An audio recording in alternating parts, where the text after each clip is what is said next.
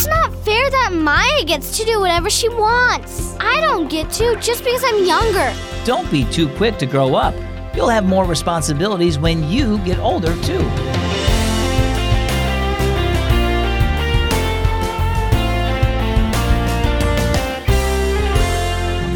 Are you in a hurry to grow up?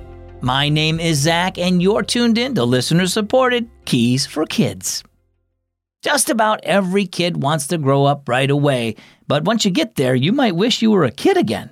Getting to do more grown-up things is fun, but it comes with responsibilities too, like having to work every day or make meals for everyone in your house. God made you to learn and grow a little bit at a time, so that way you'll be prepared to take care of yourself and others and help Him work out His plan too.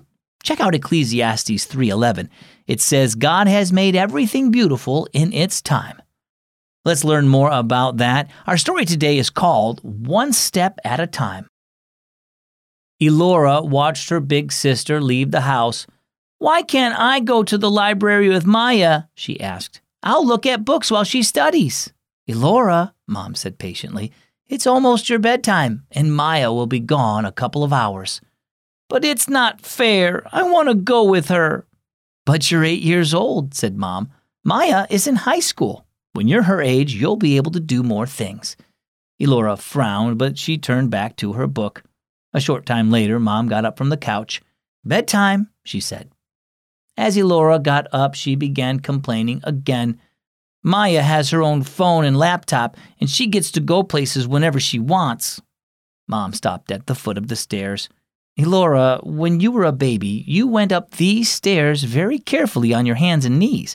Later, you held onto my hand very tightly so I could help you. Do you remember that?" Elora laughed and shook her head. "No, but the little kids at church do that. They're so cute."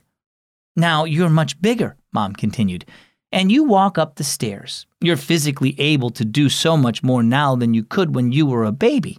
And that's the way God intends it to be. And that's the way He intends you to grow in other areas too. Gradually, you'll be able to do more and more things." "Like Maya does, you mean?" asked Elora. Mom nodded. "Yes, but look at all you do already. Last week, you stayed overnight at your friend Carmen's house. You ride your bike in the street now. You walk to the school bus with the neighborhood kids. You couldn't do those things when you were 2, could you?" Elora shook her head. "God made us in a way that doesn't require us to learn everything at once," said Mom. "We just have to take one step at a time.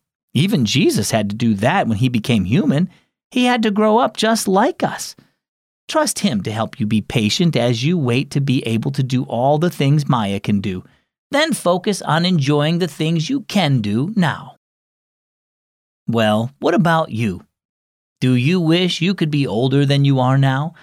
Remember that God has a time for everything. Even Jesus had to learn and grow as a baby, and then a boy before He became a man.